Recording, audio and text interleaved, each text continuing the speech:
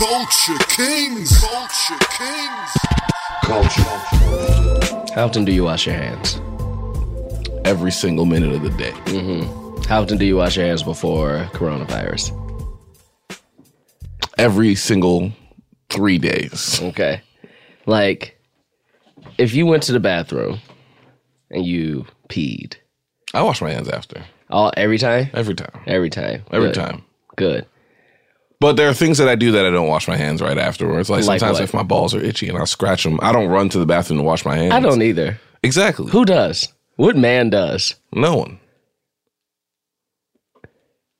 Matt? He's going to lie. Don't ask you? him. He's going to lie. Do I wash my hands? After you scratch your balls, if your balls is itchy. I feel like a majority of my ball scratching is done in the privacy of my own home. That's what I'm saying. But do you go wash your I'm hands? not going to go wash my hands at home. Thank you. But That's right. I bet you Matt take a shit and don't even wash his hands. at no, home. I do. I wash my I'm hands. home. Matt be taking a shit and eating a Blimpie at the same time. No. You know what? If I'm being honest, I'm washing my hands after any poop. Anytime. No matter poop? where I am. Do you have you got wild bowels? No, I'm just like, it was just too close back. It's just too close back there. Yeah. You got to wash your hands. That's too true. close back there? Yeah. That's true. That's true. That's But true. you be eating Blimpies in the bathroom now. I don't know what that is. I don't know what a Blimpie. Oh, is it a sandwich? Yeah, I don't know what Blimpie sandwich is. The sandwich. No, that's Why like, would you that's say a gas station sandwich, It's right? a New York sandwich. This is going to be one of the first things I've ever pushed back on of you saying about me. Why would you say I was eating sandwich when I'm going poop? Have you ever eaten anything while you poop? No. Matt be eating Firehouse subs on the toilet. No, that's gross. Nothing? Nobody's ever eaten while they poop? No, why would you do that? I've never eaten while I poop. I play my don't Switch think so. while I poop. I do. I don't even do everything. that. I do. I play shit. I play my phone. I play while my poop. Switch while I poop. I've thought about that. I'm like, this is disgusting. I've like looked at my phone probably, but that's, yeah.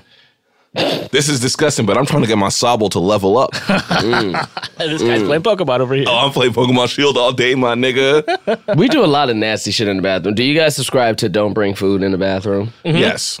Because your mouth, There's no difference. but what you're It's smelling is what psychological. you're tasting. Yeah. I mean, I guess so. So when you eat in a Dorito, you also eating shit particles, bro. I'm not talking while you're eating on the toilet. I'm not talking eating on the toilet. I'm just saying, like, In some the people bathroom in will not general. literally bring like cups of water or anything in a bathroom. Yes. I'll bring a cup of water in the bathroom. I've brought a cup of coffee to the bathroom, like to have near my shower. Yeah.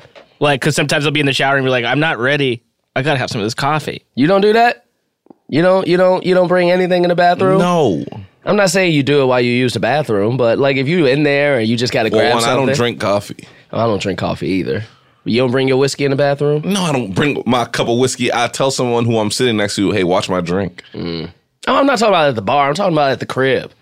No, I don't bring my glass of whiskey that I'm drinking I'm at the house. It can wait for me there. Nah, There's bro. even less. There was more of an incentive to bring it with me if I'm at the club. Like, let's say I'm at the bar by myself and I don't trust nobody. Then there's more of an incentive. But I'm at my house.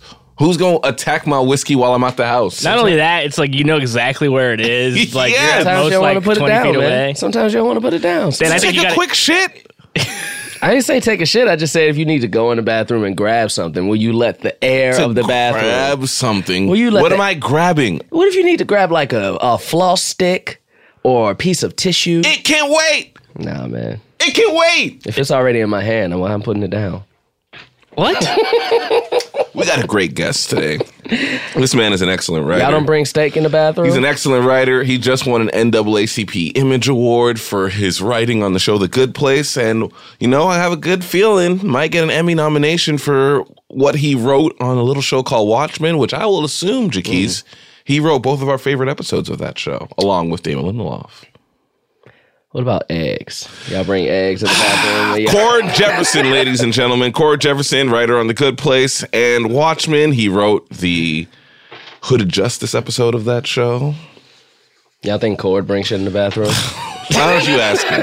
How about off the top, right when this episode gets to the juicy stuff, the next thing you guys will hear is Jaquise asking Cord, do you bring stuff in the bathroom? Okay. I want to know. Let's get started.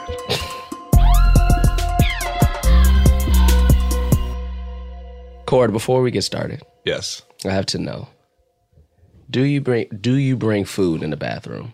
No. Thank you, bro. That's Huge. thank you. It's a It's huge no for me. yeah, it's fucking But crazy. not just when you No. using it. no, I'm saying like if you just need to Jeez. go grab something and you got a plate of food in your hand. No, No? never. No, it has to stay. Like that's a huge rule of mine. No cups in the bathroom. No Yes. cups. No, nothing that I'm drinking No. from. Yeah, no, Okay. no. This nigga was trying to say like, oh, if you're doing it real quick, you just.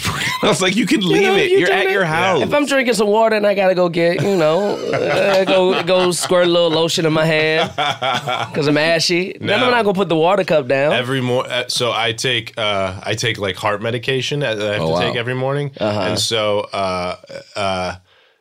I won't even drink the water from the faucet. I take my heart medication to the kitchen to get water from the kitchen. Okay. Wow. 'Cause even water from the spigot in the bathroom grosses me out. Spigot, where you from? I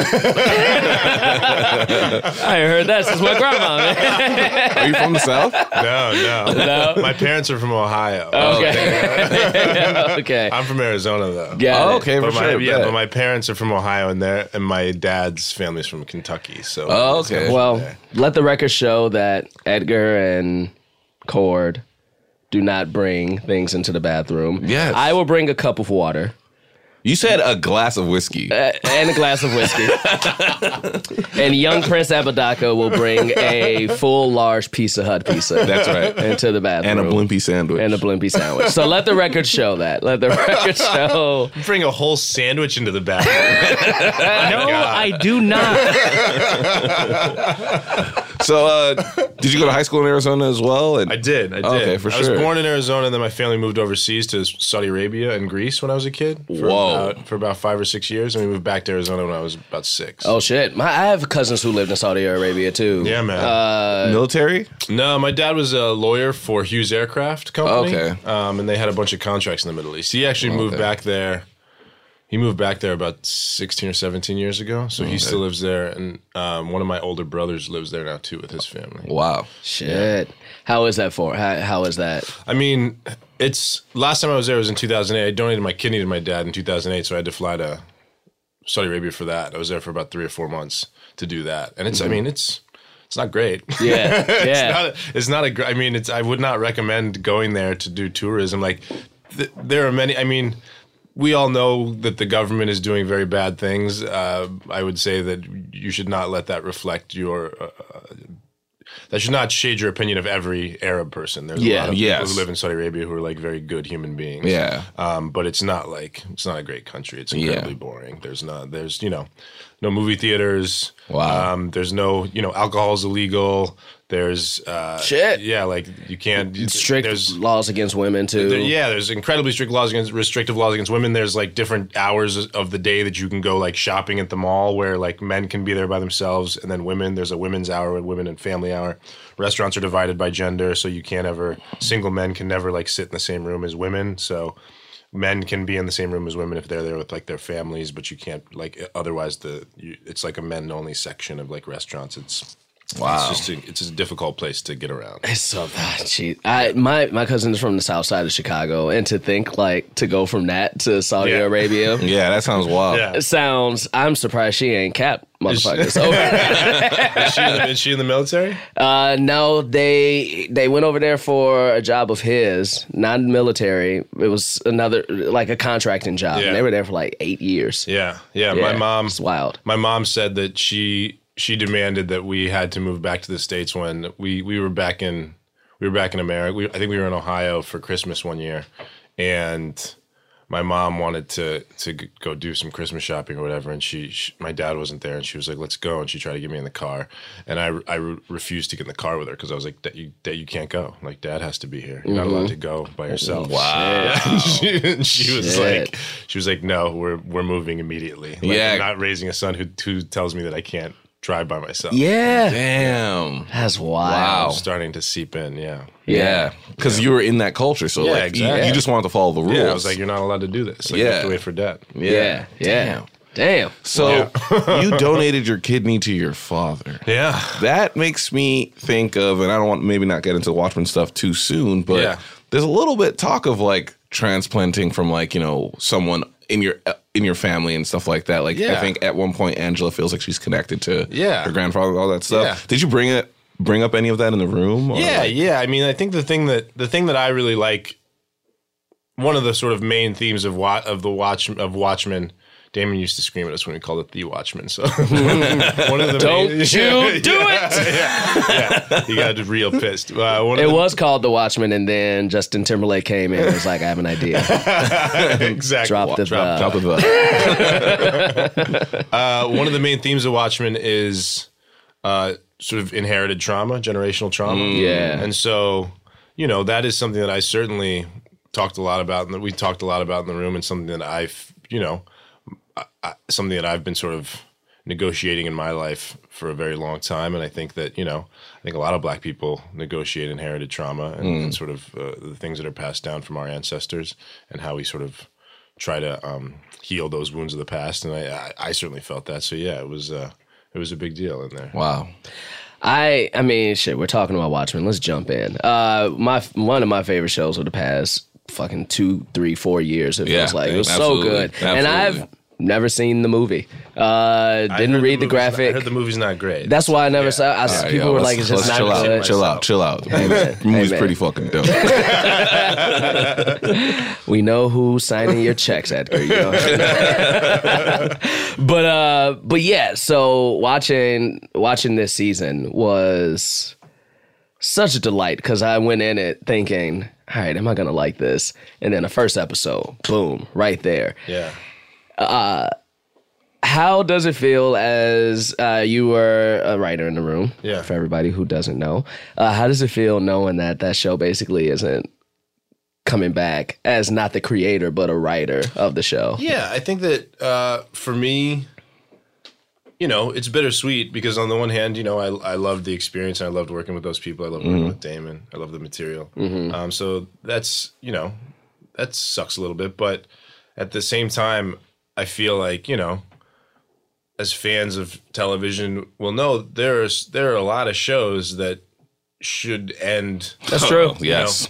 Should have ended their runs like 3-4 seasons ago, right? Yeah. We all know those shows. I don't have Yeah. to name what they are, but so I think that coming in and accomplishing something and doing a good season of television and sort of letting that be, and just saying like, this is what we wanted to say, and we're going to let it exist, and we don't feel the need to like add on to it unnecessarily. Like I think that that's a decision that a lot of creatives should make from time to time.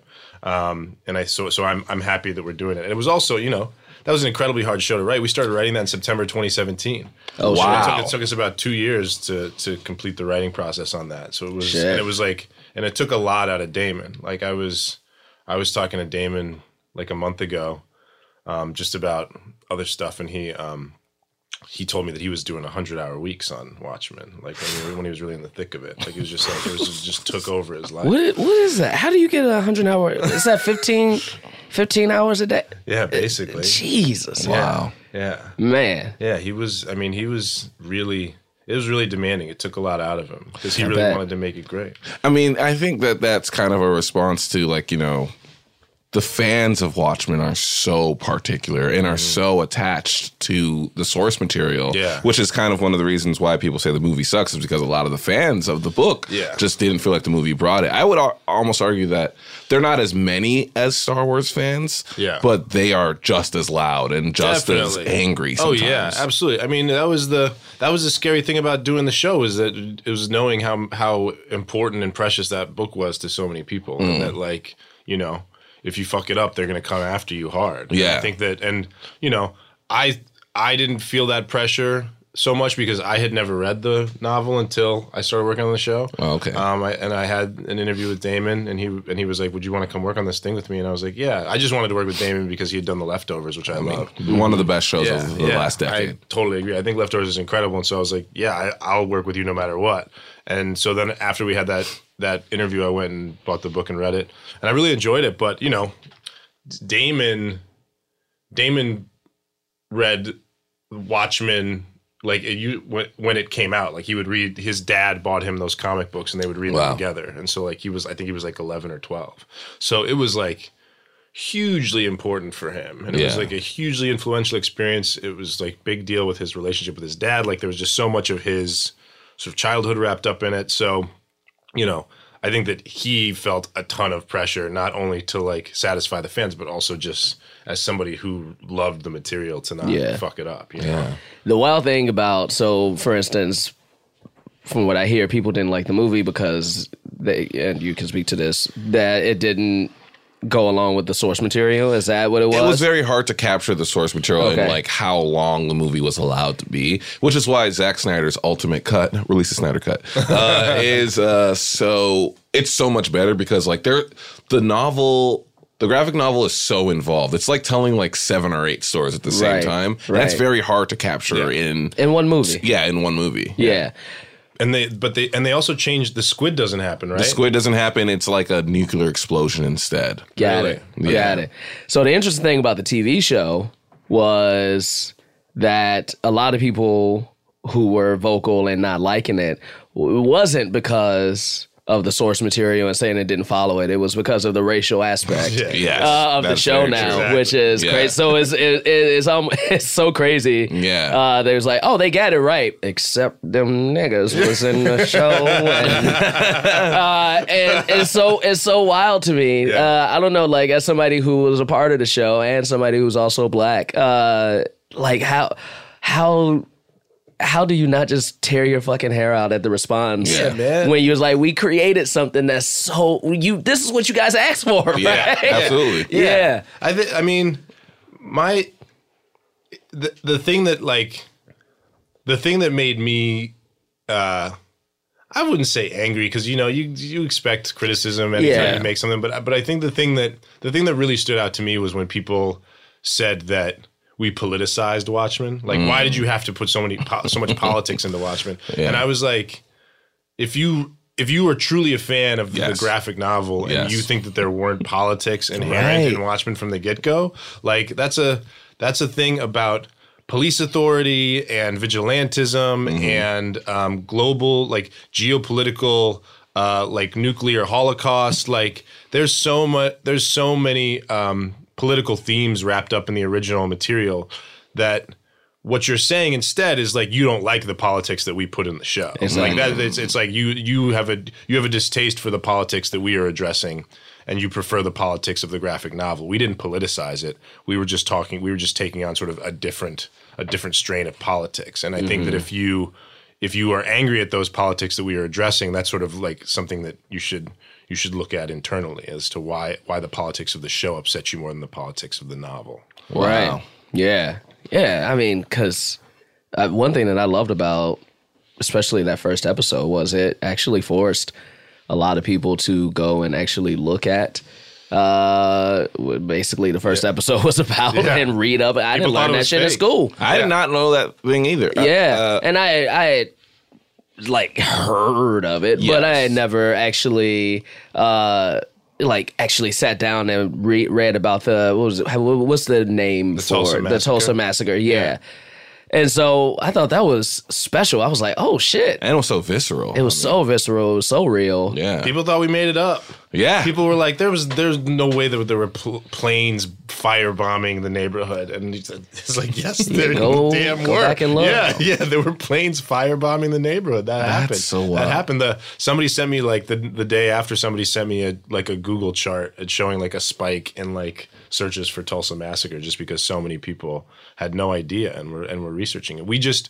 I just saw a few weeks ago that Oklahoma has decided to start mandating the Tulsa Massacre, that mandating that children learn the Tulsa Massacre in Oklahoma public schools. That's amazing. Which is amazing. Yeah, I mean, it's incredible. It feels like, I think that it should have happened a long time ago, and it sucks that a TV show had to convince you people to do this, but it made all of us feel really proud, and it felt like that was a special moment for us. Yeah, it made me re-examine the books as well, where I was a Rorschach stan, I'll be honest. Yeah. And when I was just like, oh wait, the Cavalry was inspired by Rorschach, I kind of had like this reaction of just like, Rorschach? Come on, he's a great guy. And then I was also just like, the first time I read the book, I was like 17, right? And then I read it again when I was like 21 when the movie came out. But then I went back and I looked at it and I started like doing a deep dive of it. And I was like, oh no, this guy's fucking crazy. Like, but there's this thing of like, because it's being presented through his perspective, you side with him and you kind of ride with him. But then you kind of look back at his actions and you go, oh, this guy would fuck me up. Like, he would hurt me if he saw me on the street because I was a black man. He'd assume I was doing crime. Like, Rorschach was a vigilante that took things too far, which kind of makes him a little bit of a bad person. Oh, yeah. I know we like Batman, but vigilanteism, I don't even think that's a word. It's bad sometimes. It is bad. I mean, it's bad. It's one person's idea of justice. Yes. Rorschach's going into bars and like snapping people's fingers and like demanding answers. And like he's snapping, like, if you read the book, you realize that like all the people that he's abusing and like beating up have nothing to do with the actual crime. Like he's a shitty cop. Yeah.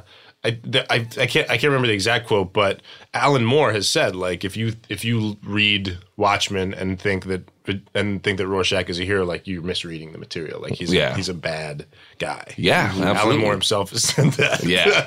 Yeah. Can I ask you a question? Yes. So there won't be a season 2 of this, and so now we're left to speculate. Yes. Right? As somebody who was in that room, I don't want you to answer from that perspective. I want you to answer from like a fan of the show. Yeah. What do you think happens to Angela?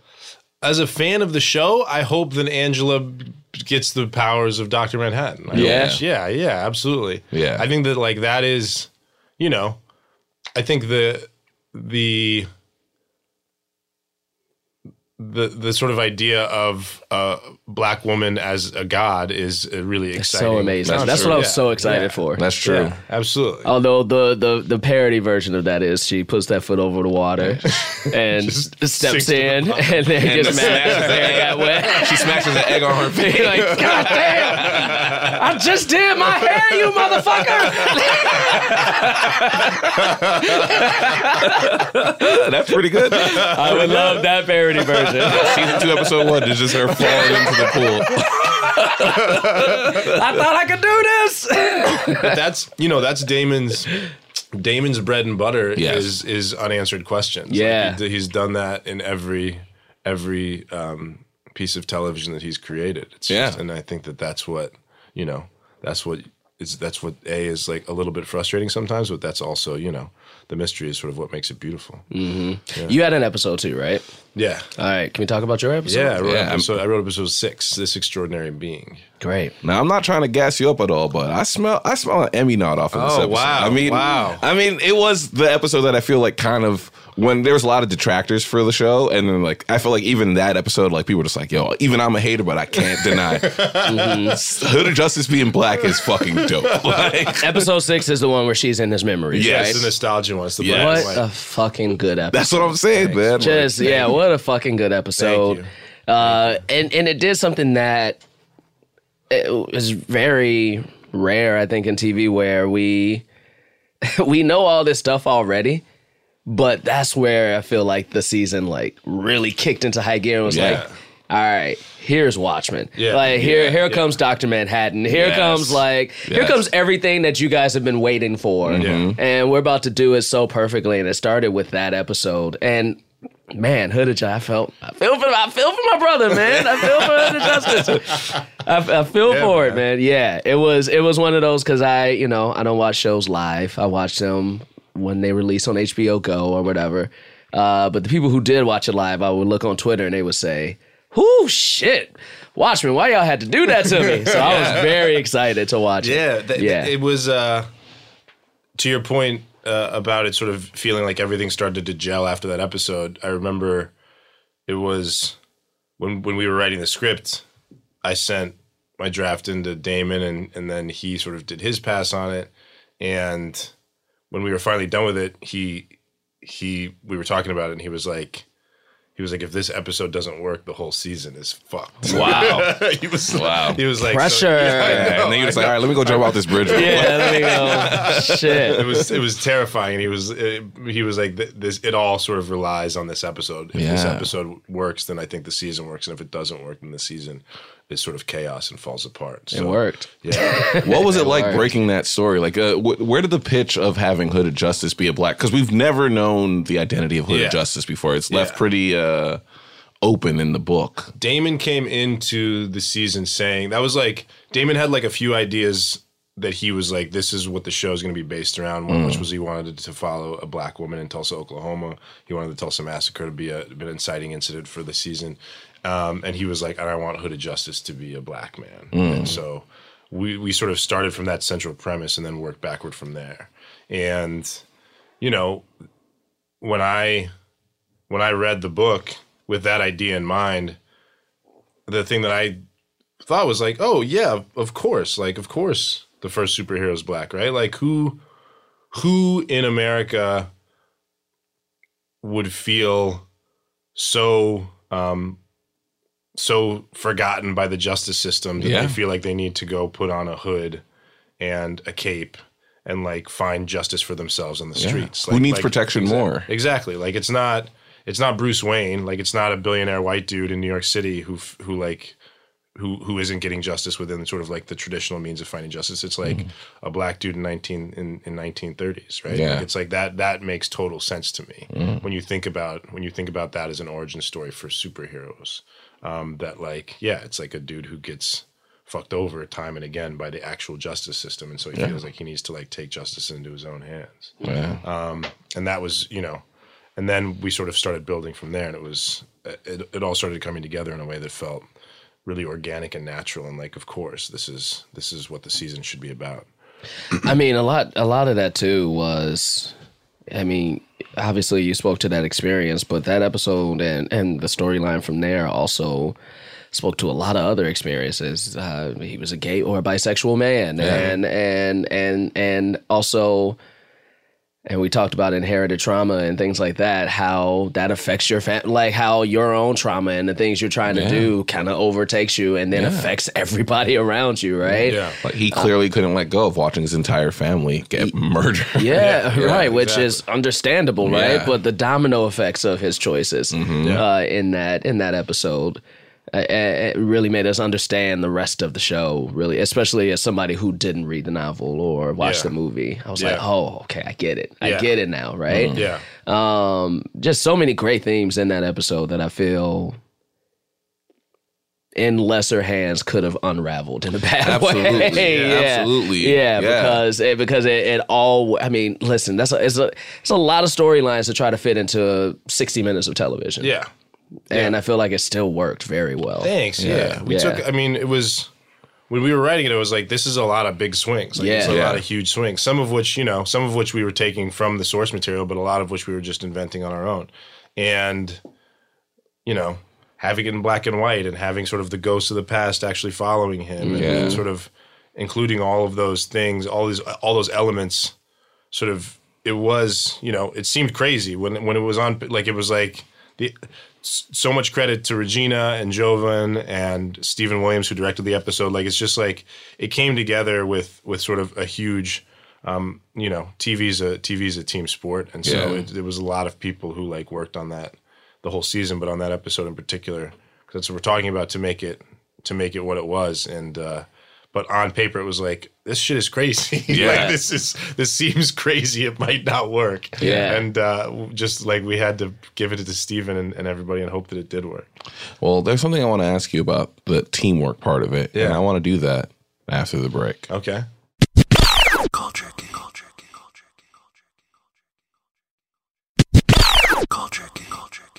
And we're back with, I know, it freaks everyone out every time we do it. Everyone's like, are we going somewhere? Or are we... We're back. Yeah, we're you back. pulled out your phone. Like, all right, let me text like, messages like, real quick. Yeah. I was like, all right.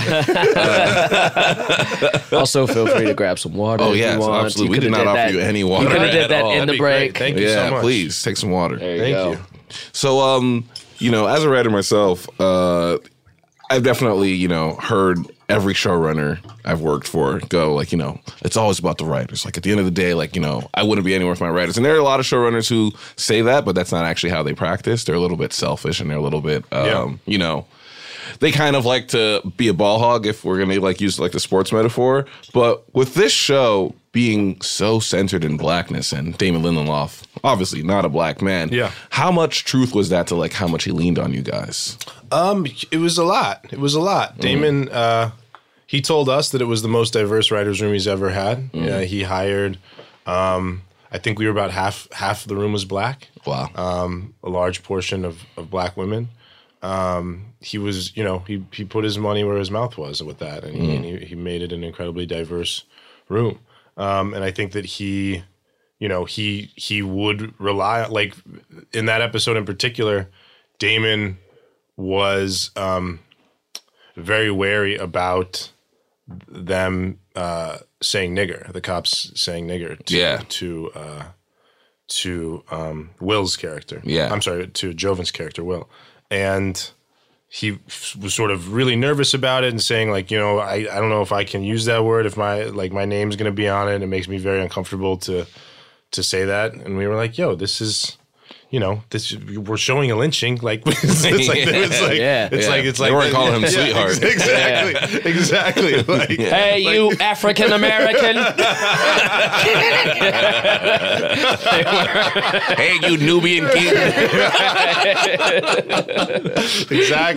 Exactly. And so, there were moments like that when he just sort of deferred to the black writers in the room, and sort of when we told him like, this is what feels authentic and this is what we need to do, and he would sort of, there was I wouldn't call them arguments, but there was a lot of discussions in the room about those kinds of things, and I think that overall he tended to defer to those of us who were black and our opinions when it came down to it.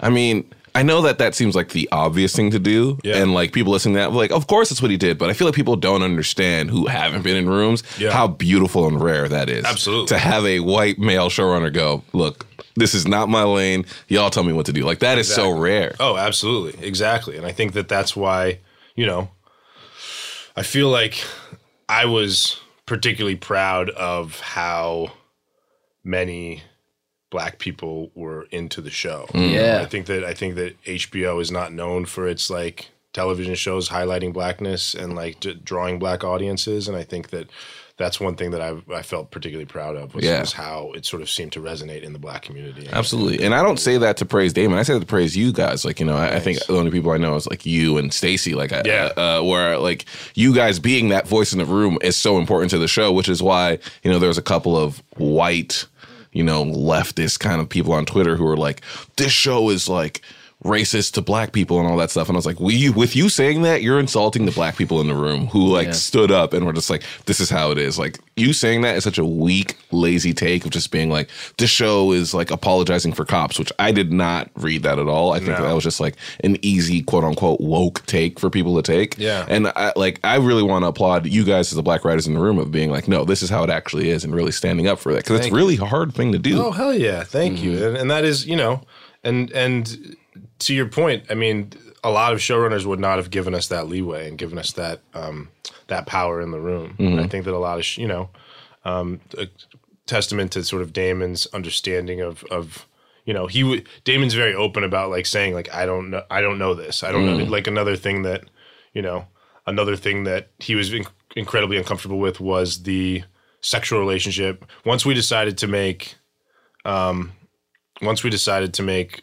Hooded Justice a black man, the source material says that Hooded Justice had a sexual relationship with Captain Metropolis. Like yes. That's from the book. And so once we decided to make Hooded Justice black, Damon was uncomfortable. He was like, well, now we have to make a sexual relationship with a guy who's racist, and I don't like. He's like, and he felt uncomfortable. That's sort of like the racial politics of a racist sleeping with a black man. And we had It's just like this shit. Happens. That's how it is. Exactly. Yeah. They were like that happens, man. Like, fucking. There were slave owners who slept with their slaves. Like, Thomas Jefferson had a child with a slave. Exactly. Like there were slave owners who were raping their slaves all the time. It's like racists sleep with black people. Like that happens. And he was, he was like, again, like he was like, I'm not. This makes me a little uncomfortable. Like these discussions, and it was like, again, he leaned on the black people in the room, and there was. There was a gay man in the room named Brandon Jacob Jenkins, who's an incredible playwright, who sort of fought for that scene and those moments in that episode in a way that I think, again, Damon sort of took a step back and was like, okay, I'm gonna defer to you guys on this. And it's a testament to him, because there's a lot of, as you said, there's a lot of showrunners who just don't take that tack. Yeah. Just so like, this is my show, and like what I say goes. Yeah. So if Yeah. I'm uncomfortable with this, I'm not going to listen to you guys. Well, dude, I'm such a delight to watch that show. Thank you, man. Yeah, it was so fun, so great. I am a fan of saying, look, we've told our story. We don't need to tell it anymore.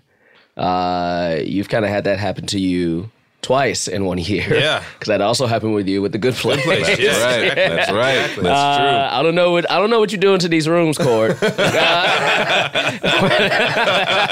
you come in, it's like, you know what? Shut the shit down. We gonna shut this down. We told our story. No, I'm joking.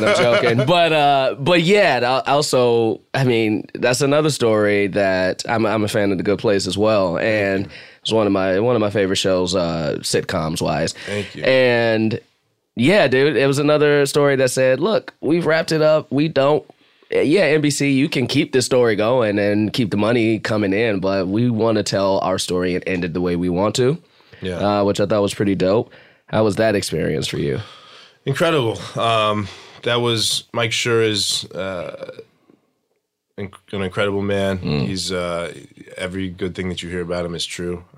He's just a wonderful boss. Everybody that I worked with in that room was a great human being. And yeah, it was, that show, if you're a fan of it, like it's crazy. Yes. It's very crazy. It's crazy. Yeah, like, Yeah. It's a and crazy so- concept. Yeah, and so, making seasons of that show was hard because it's just so complex, and like there was so much world building, and like, it's literally, religions have been doing this shit for thousands of years, and we're trying to like come up with an entire system of the afterlife, like, in the however many weeks we got to write a season. Yeah. We were coming up with essentially entire rules for like, and systems for like for the afterlife. Yeah. And so that shit is like time consuming and incredibly complex. It's very fun, of course. I'm not complaining, but it's, it's just hard to write. And I think that we could have, to your point, there was enough brain power in that room that we could have made it go for 7-8 seasons, but it's like, why? We sort of told the story that we wanted to tell, and Mike said what he wanted to say with that show, and it was like just seeing it when he told us all that when I started working there in season 2, and I remember him saying, he was like, I think this is a 4-season show. Even back then, he knew. He was like, I just want to do 4 seasons of this and be done. And so I didn't know if he was actually going to stick to that. But when we got there, he was like, yeah, I don't want to do this anymore. Not because I don't think he enjoyed it, but just because he was like, this is good. Like, this is good enough. We said what we wanted to say.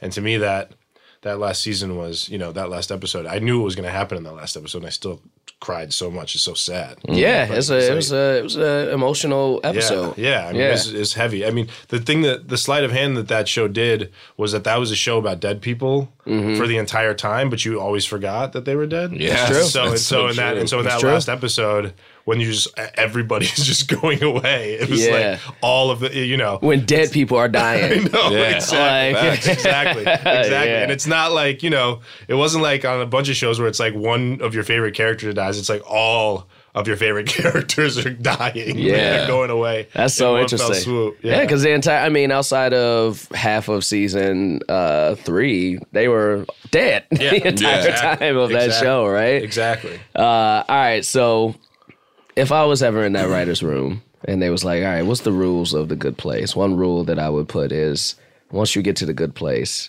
you have the skills of your favorite basketball player. Ooh, okay. Right? Or you can cook amazing food. Yeah. Even if you could never cook. Yeah. What's some stuff that you would have fought for to be in a good place? That's a great question. That is a great question. Yeah, I probably would want to your thing about basketball player, like the one thing that I think that like breaks my heart is that I will never score a World Cup goal. Okay. Oh wow, you're a big Okay. soccer guy. Yeah. I'm a huge. Not even. Yeah. I mean, soccer was really my main sport when I was a kid, and I played it for a long time.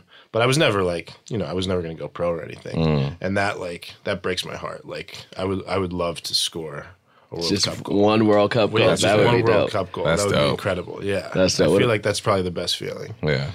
What about you, Edgar? What's something that you would want in the good I'd place? want the ability to take a Blimpie sandwich into the bathroom. Matt, is this? Can you tell him how that feels? Yeah, how does that feel like, Matt? I want to know what that feels I like. couldn't speak to it. 'Cause I've never done that before. Oh, really? And my wish would be to gain the respect of my peers. Do you eat the Blimpie sandwich on the toilet? So that's what they're inferring. This is my issue. I never even had this type of sandwich. Mm-hmm. That's my biggest complaint. Mm-hmm. 2, would never eat on the toilet. Mm-hmm. Matt, why don't you tell him who you were rooting for in the Watchmen? Big Rorschach head over here. Court doesn't know me, so that's not fair. Big 7th Cavalry. No.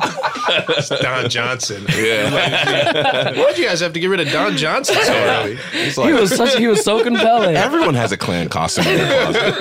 Everyone does. He was very entertaining.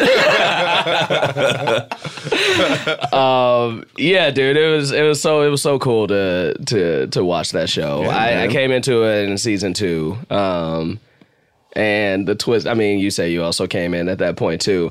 But so let me ask you this, because season 1 I thought had such a fun twist Yeah. at the end of that, right? Where Yes. you figure out they were all in a bad place. Yeah. Cause and I sometimes pride myself on, I could see things coming.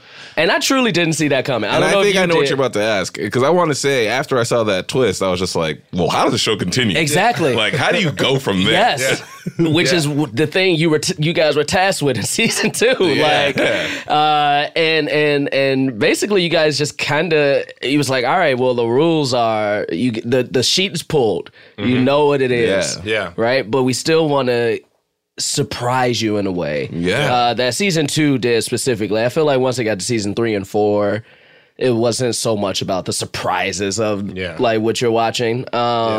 Yeah. So how does it know coming into a show that had a big twist? Yeah. When I started season 2, when we started writing season 2, the finale of season 1 hadn't premiered yet. So Oh, shit. Wow. So on my first day, I had to leave the writer's room, and they sent me into like my office, and I watched the finale. Oh, okay. And I think that I was blown away, and it's such an incredible twist. And then when we started writing season 2, I actually, people have said to me, like, they were like, I liked season 1, but I think season 2 and then beyond was just much better. And I think that people say that. I think that they don't necessarily know what they're talking about when they say that. It just feels better to them. But I think that why it feels better to a lot of people is because you're finally able to see things from Michael's perspective. It opens the show up in a very real way. That's a because you really should never interesting you're point. never allowed to, if you watch season 1 again, you never see what Michael is actually doing behind the scenes. He's such a mysterious figure. You always see him Right. just sort of like interacting with the main 4. And so when you're able to see behind the scenes and like Michael struggling to make this experiment work and Michael interacting with the other demons, it's like the world just becomes that much larger. That's overnight. true. And Yeah. so I think that that was sort of exciting to write toward. I think that it's sort of to create this entire new world that hadn't been explored in season 1 at all. Yeah, that's dope. That is dope, because he's a main character dope. in season 1. Yeah. But it's almost like you don't. He's a main character that you don't get to know until the end of season 1. Yeah, Right? exactly. And then by the time you get to season 2, it's just like, You see what the we stakes have are a for new him. person to explore Yeah. in this world. Yeah. Exactly. What he cares about and what he wants. So dope. Yeah. So I'm sure that show is very rewarding to work on, but you also literally got rewarded for writing on that show. You Yeah. won an NAACP Image Yeah, Award. I did a couple weeks ago. Our Yeah. first ever NAACP Image Award winner on the show. That's true. Oh, shit. That's true. And nominee. And nominee. Well, maybe. Maybe. I don't know. I don't know. I don't know. We'll There's have a to lot think of those about it. awards. I went to the awards ceremony. There was like no joke. There was like 35 to 40 awards. Yeah. Yeah. So All right. Every guest we've had, Every guest we've had as an Yeah, so even the white guest. they have Image Awards too. That's I right. went to I was at the very uncool. I was at the non-televised. Like they were like giving the writer awards and like literature awards. It was like the next night was like Rihanna and Beyonce. Yeah. It's like, they're not giving the writer awards there. Were you able to go to that one though? Yeah, they gave me a All ticket. right, Yeah. all right. So you're in the room with They were, Riri like, and Beyonce. they were like, you stay far away from the stage. You're like, I won one of these. Yeah. I won one of these. Like, yeah, but you sit back here, bro. Yeah, you see that seat all the way up in the balcony? Yeah. That's you. That's That's you. right there. We got some Cheetos here if you hungry. Some Cheetos, not flaming hot either, just Yeah, not regular just regular cheese Cheetos. What was that experience like, though, winning that award? I feel like that's a show that I want Black people who are into entertainment to care about more. Totally. I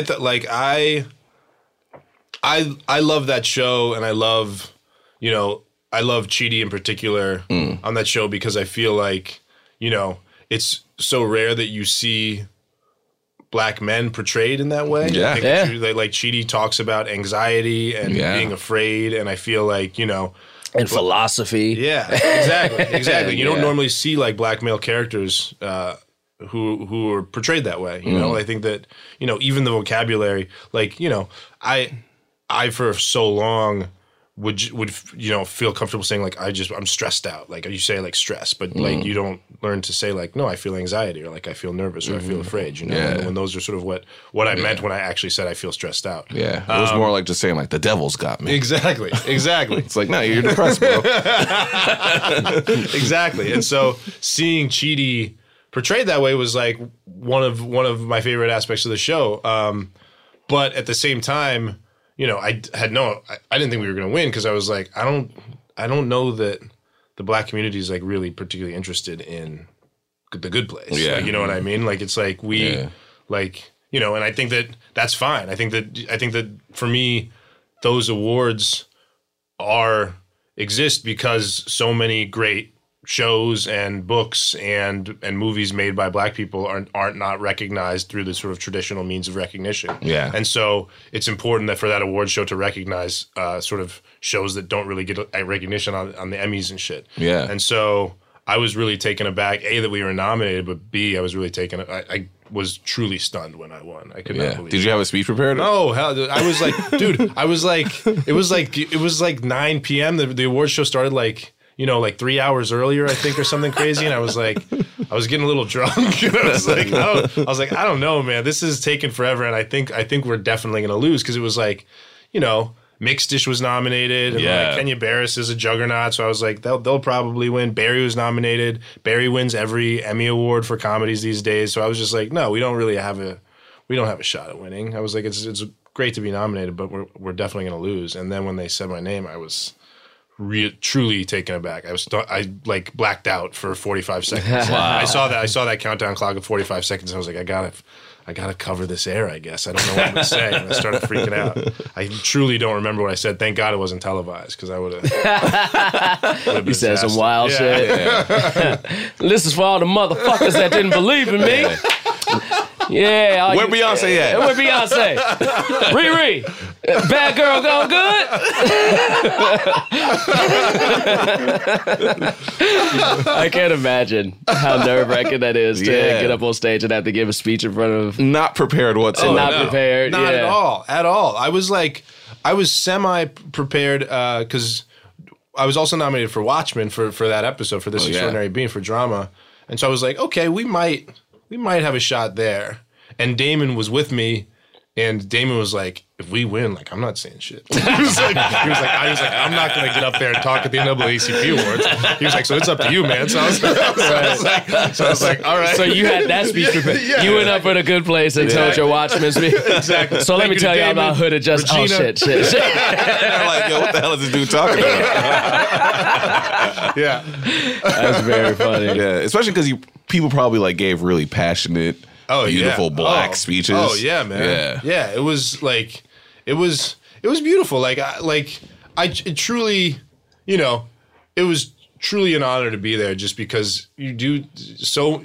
It's a reminder of how many incredibly talented black people there are working in this industry who do not get the recognition that they deserve. Who are making really great shows and movies and books and music and like working their asses off, and they're sort of undersung. And it was a good reminder of how big and talented our community is. Can I ask you? So we've talked about this on the show before. I feel like it's good to bring it up again.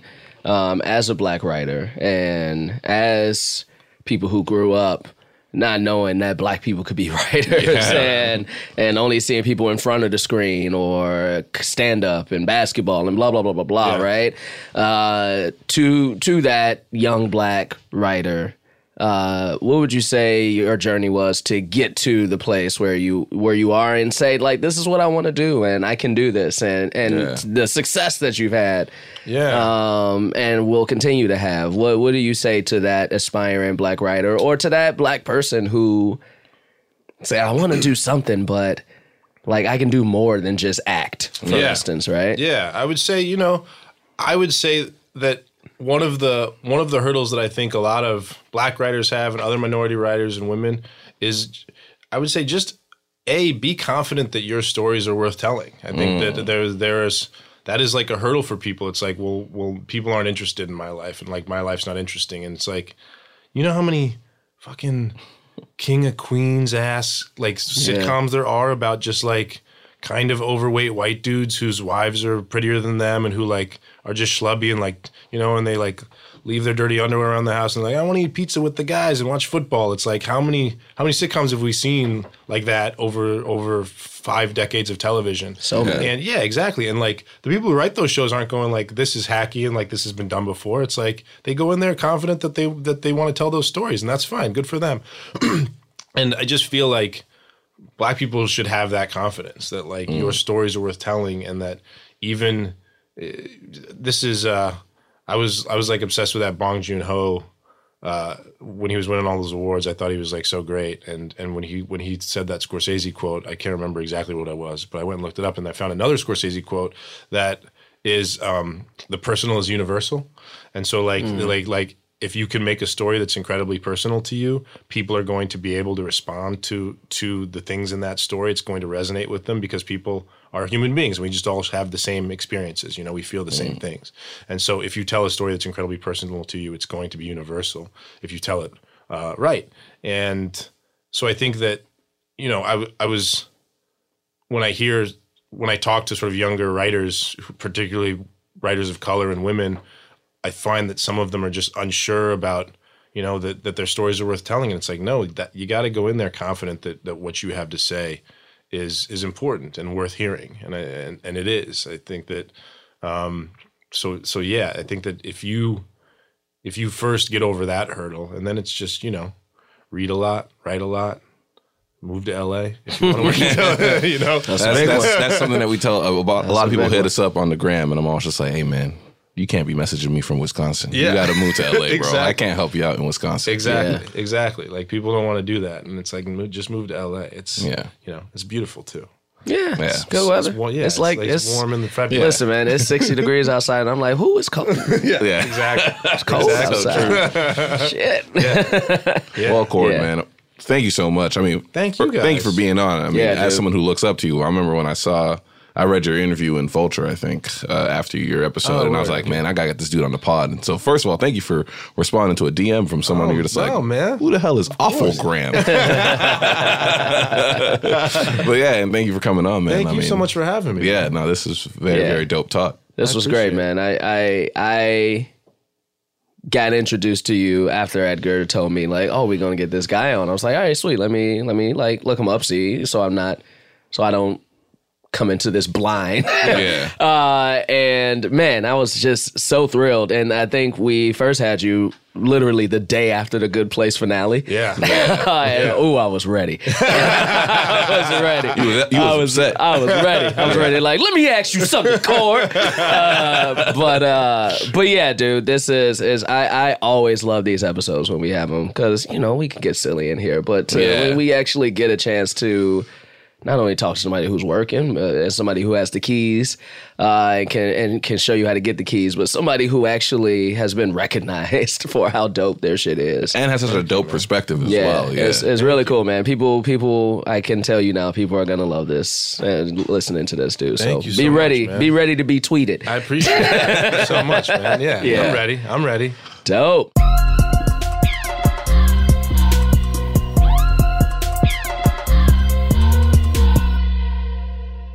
not only was that such a dope dude to talk to, but when I also say he was the best dressed person that ever has graced Culture King. Bro, when he walked in, I was just like, damn, bro. I mean, what the hell? and let me tell you about best dressed. It's not even just like the clothes were best dressed, but when clothes fit a nigga just right, Yeah. like everything. Did just you fit. smell his? The room still smells like his cologne. Yes, it does. And he had on like the socks. slip-ons with no socks, and just Wow. I'm just like, what a good looking dude. woo, good looking dude. I was attracted to the man. I'll admit it. Hey, listen, man, Corey Jefferson. I don't know if he married, but if he not, somebody jump on that, or else we will. Or else we will. I'll else leave we on it will. right now. I mean, I got a ring. I'll just take it off of Jess's finger. I like that in your head. It's still your ring. I I got a ring. It's like, no, got a ring. You gave it to I someone. paid, Jaquise. but who paid for it? Who paid for it? All right, Queen of the Week. Queen of the Week. My Queen of the Week is the co-chairman of the Bernie Sanders campaign, Nina Turner. Wonderful black woman who, was on CNN. What the fuck was that? Sorry, that was my phone. That was my phone. I apologize. What the fuck was that? It was a Teenage Mutant Ninja Turtle. That's what it was. Nina Turner was on CNN. And maybe it was MSNBC. I don't know the differences between those channels. And Hillary Rosen was explaining to her some shit that MLK said. And Nina Turner was not about that shit and said, listen, lady, you're not about to come up on national television as a white woman and explain to me, a black woman, what MLK said. She was talking about the I whole heard about thing this. of Yeah. like how MLK was just like the people that we should fear the most are moderate liberals. And I just think it's dope, one, to just be a black woman who is the co-chair of, former front runner, still in the race for sure. Bernie Sanders, and such a progressive, dope politician. And, a lot of people are just like, does he have the support of minorities, specifically women of color? And it's like, yeah, this is a black woman who's the co-chairman of his campaign. So I definitely want to shout out Nina Turner and all the hard work that she's been doing and running a very, very good campaign. Dope. I love it. My Queen of the Week is a celebrity. But this past week, at least 4 or 5 times in different conversations, her name has been brought up as just being such a delight, so fun to work with. And literally, I haven't heard anybody say a bad thing about this person. So I want to give my Queen of the Week to Nicole Byer. Nicole Byer. Wow. Yeah. She's never been a queen. She's never been a queen on the show, I don't think. No. So now she is. But yeah, she's very funny. I mean, that goes without saying. One day we'll have her on the show. But until then, I'm not going to lie. I sat down and just started to watch an episode of Nailed It because my niece was watching it. And I've seen at least about 30 of the episodes. It's a very delightful show. And it's because of her, because I don't think I will watch it if anybody else was the host. It's the only cooking show I've ever watched in my life. And yeah, she's doing dope shit, podcasting, TV, stand-up. She's repping out here for a lot of people who don't get repped for in the entertainment industry. That's right. And I think it's dope. So Nicole Byer is my Queen of the Week. I just want to let people know that our podcast, because of the kind of guests that we have on, drops so many gems that I wish I had when I was coming up. Like what? Like some of the shit that Cord was talking about, like not only like his little end segment, like I said, that little thing he said at the end, but just the way he was talking about how they broke a story and the way that he was writing, the way that they wrote those episodes. I wish I had that shit. Obviously, that shit was around, but it wasn't around from people that looked like me.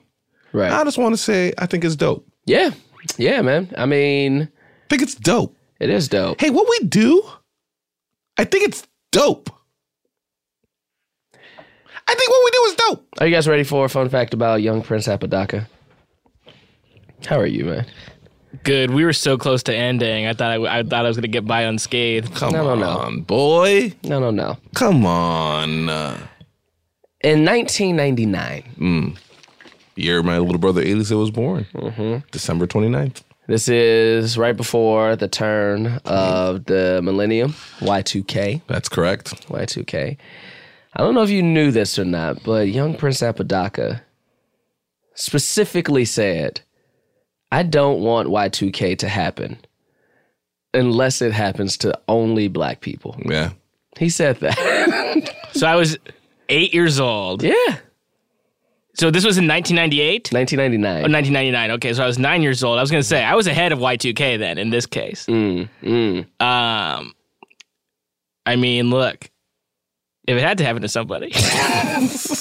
Hey, everybody, at Culture Kings Pod on everything, at Awfulgram on Instagram, at Edgar Montplaisir on the Twitter. That's how you find Edgar. At Jaquise Neal on every single piece of social media. I think that's it. I don't think I have anything else to say. Me either. All right, then let's leave. Bye, guys.